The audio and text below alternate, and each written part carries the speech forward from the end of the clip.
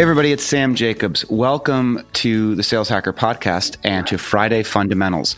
We have an exciting couple of weeks for you. What we're going to do is something a little bit different. The episodes over the next 3 weeks on the main show are all these live recordings that we did when we were on a boat in the middle of the Hudson River.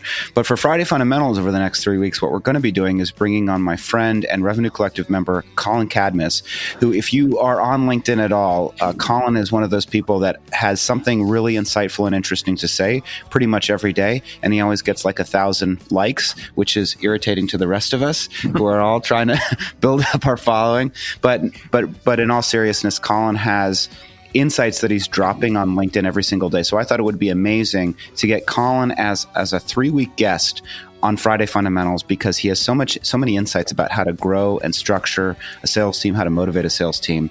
So we're excited to have you. So Colin, welcome to the show. Thanks, Sam. I'm excited to be here. Thanks for having me. We're excited. Yeah, we're going to have you over a 3-week period, so people are going to get to know you. So before we dive in, we want to thank our sponsor for Friday Fundamentals, which is our corporate overlord, Outreach.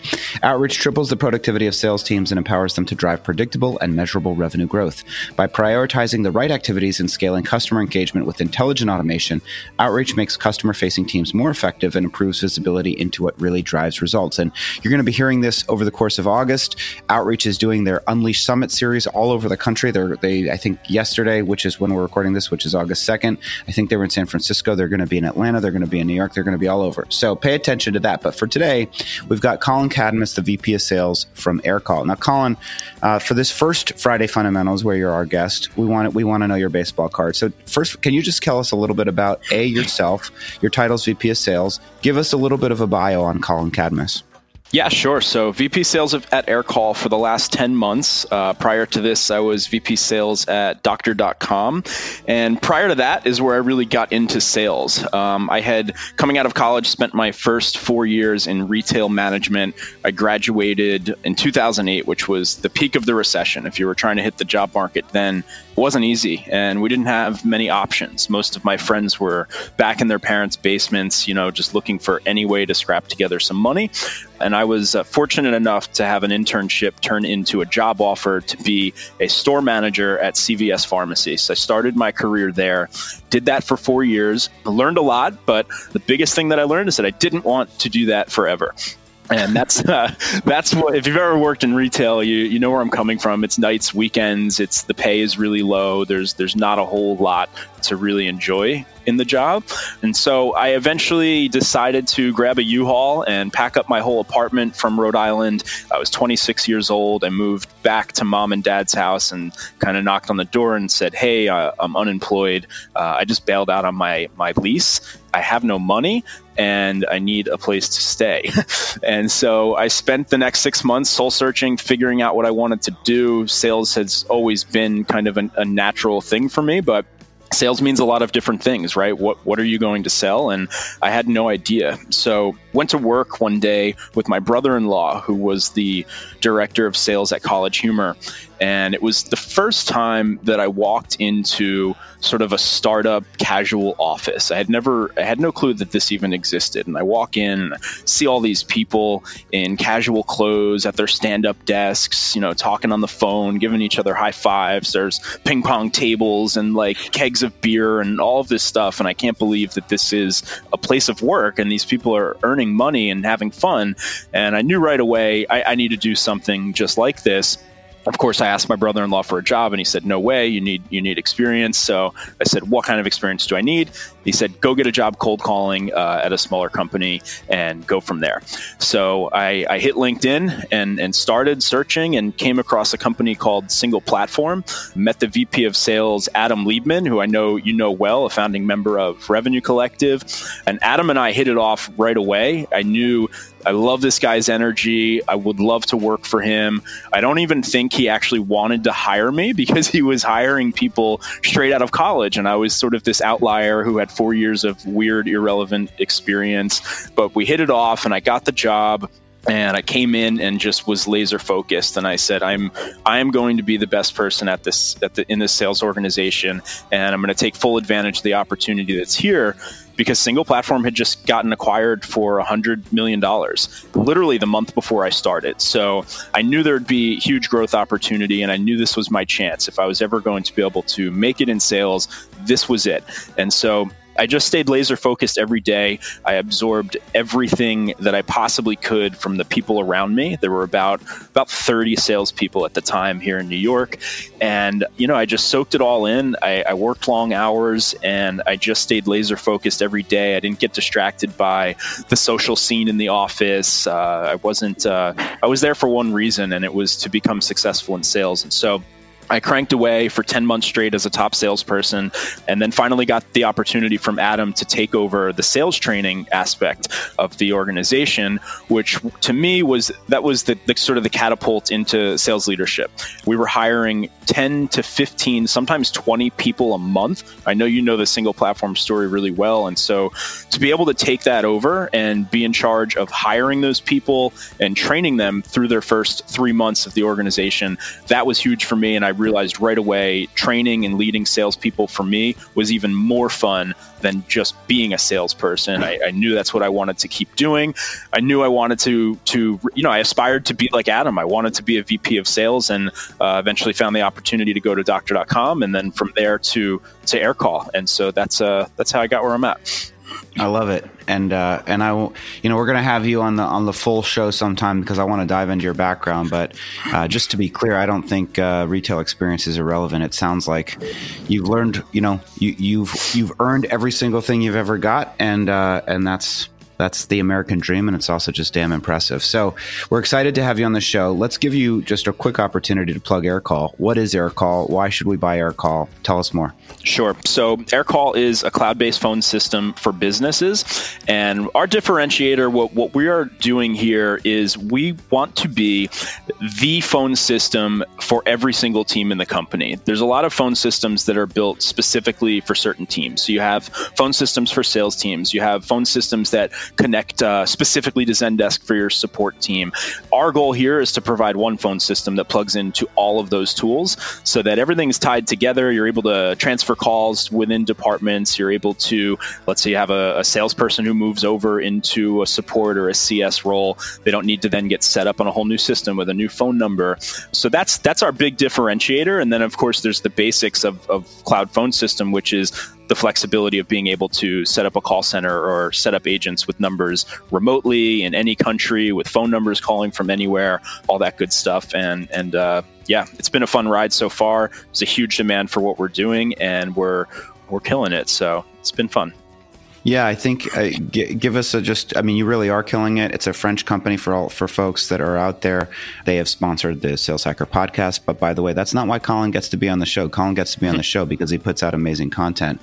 But give us a little bit, whatever private information that you're comfortable sharing just about the momentum, because it really is pretty wild. You and Jeff Reekers, another Revenue Collective member who's VP of Marketing, are just doing some great work over there. Are you guys past 30 million in ARR? We're in that ballpark. Yeah. So we were founded in 2014. We've raised about 40 million, a little over 40 million to date, Series B, probably looking to do a Series C, I would say, towards the end of the year. And then our goal is IPO. Our CEO, our founder, we are laser focused on an IPO and getting there. You mentioned Jeff Reekers, so I have to throw this in there. A large part of the reason I came to work at AirCall is meeting Jeff and seeing the marketing engine that he has created here. 70%, I'll give you a little inside info here, 70% of our deals come inbound. They come to us. And for a sales leader, that's a dream come true, right? To be able to scale at the rate that we're scaling and have 70% of our business coming to us asking for help for things that we can help them with, that's pretty exciting. So we get to spend the majority of our time in the sales org talking to people who want to talk to us, which is the hardest part of the game, right?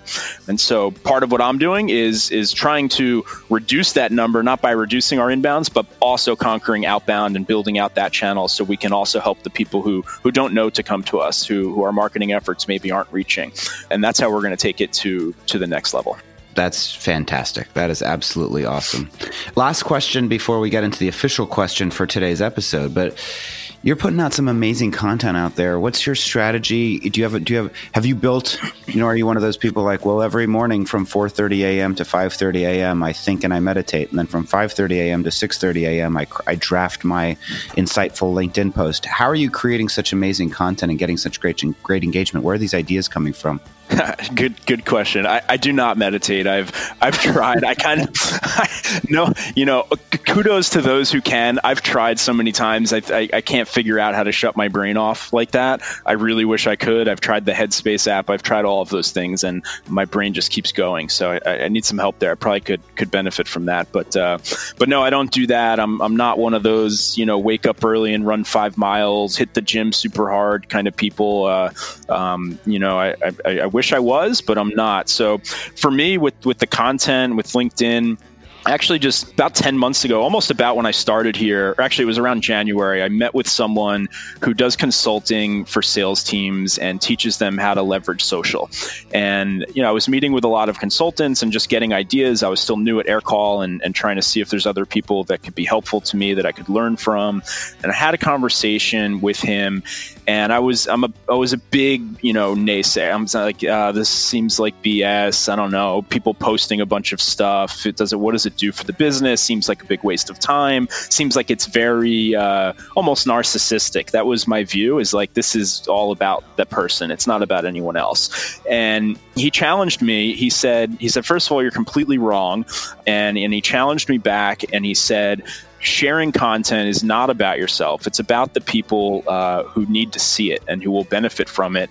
And that people need to see or need to hear what you have to say simply because of the job that you're in and the things that you do and the fact that you've been relatively successful at it. So imagine if you could amplify that across the 18 million sales and support and success people, customer-facing people that are on LinkedIn. Would that make you feel good?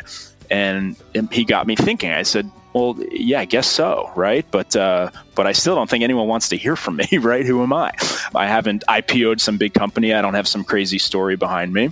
And he said, I challenge you to do it for 30 days. Post once a day during the week for 30 days, and I guarantee you'll get traction, and I guarantee you people will want to hear what you have to say. And I took the challenge and I went for it, and I downloaded, the Buffer app where you can schedule out some posts so that I could manage my time and not have to, pour boatloads of hours into it each day. And in terms of coming up with the content, for me, that's the really, really easy part. I love sales. It's on my mind every second of every day. And there's always something new happening when I walk into the office. And usually what inspires the post is probably something that happened within the last few days or the last week right here that I'm able to take that lesson and try to communicate it and see what people think about it. On the other side, some of it is things that I'm kind of playing around with in my head that I'm just curious to see, do people agree? Or is there another side of this that I'm not considering? And so for me, that's very beneficial, because instead of just assuming that I always know everything, I can throw a thought out there and get a lot of feedback on it really quickly. And many of the people who comment have changed my mind on things or opened my eyes to seeing things different. So there's an infinite amount of benefits from it. And that's kind of what's driven me to keep it going. Well, it's awesome. And I had the same conversation with two people. Maybe these are the same two people. One was Max Altschuler and the other was Jake Dunlap. And both of them said, it's not about you, it's about sharing. And if a couple people get something good from what you're sharing, then maybe it's a good thing.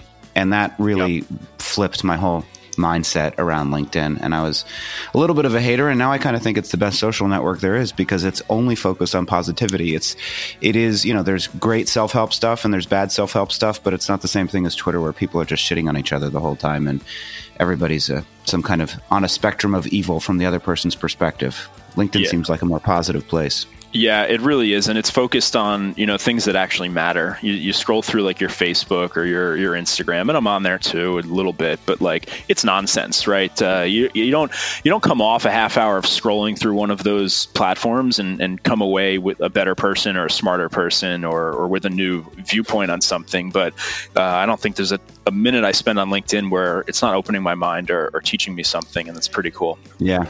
I come away from Instagram feeling envious this. That's the main feeling I get. So, and LinkedIn, I'm always learning something. All right. So first of all, Colin, thanks for that long prologue. Sure. We're here on Friday Fundamentals. Thanks for those of us that have made this journey into the 15 minutes so far, but we've actually got some great content, LinkedIn-worthy content from Colin. So the first question for this week that we're going to ask you is, what do you think about remote sales roles, remote work in general? Give us your thoughts on both what you think about it and how to make the most of it potentially.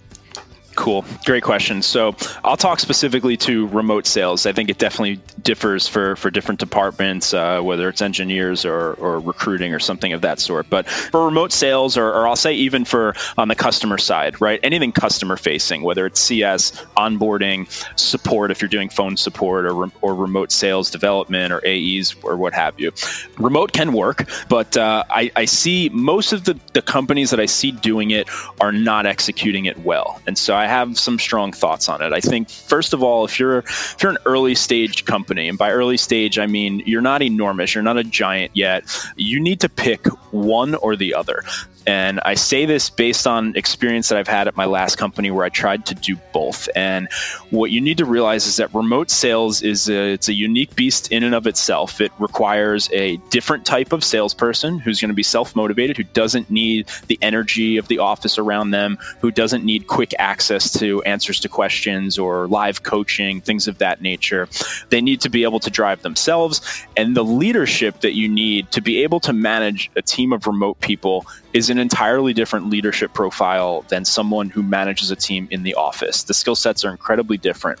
And so I think the first step is you need to pick what's your strategy. Are we building a remote team? If we are, let's build everything around that, and I can get into that. Or are we building a team here in-house? And if we are, let's design our process, our training, all of our tools and our culture even around how we're going to make that work. And so I think location has a lot to do with that. For us here at AirCall, we have two offices, one in Paris, one in New York City. We invested a lot in the offices. They're pretty massive. We have plenty of seats. And so when we make that investment to be in these major cities, we did it for a few reasons. Number one is the talent, right? You're paying to be where a lot of talented people are.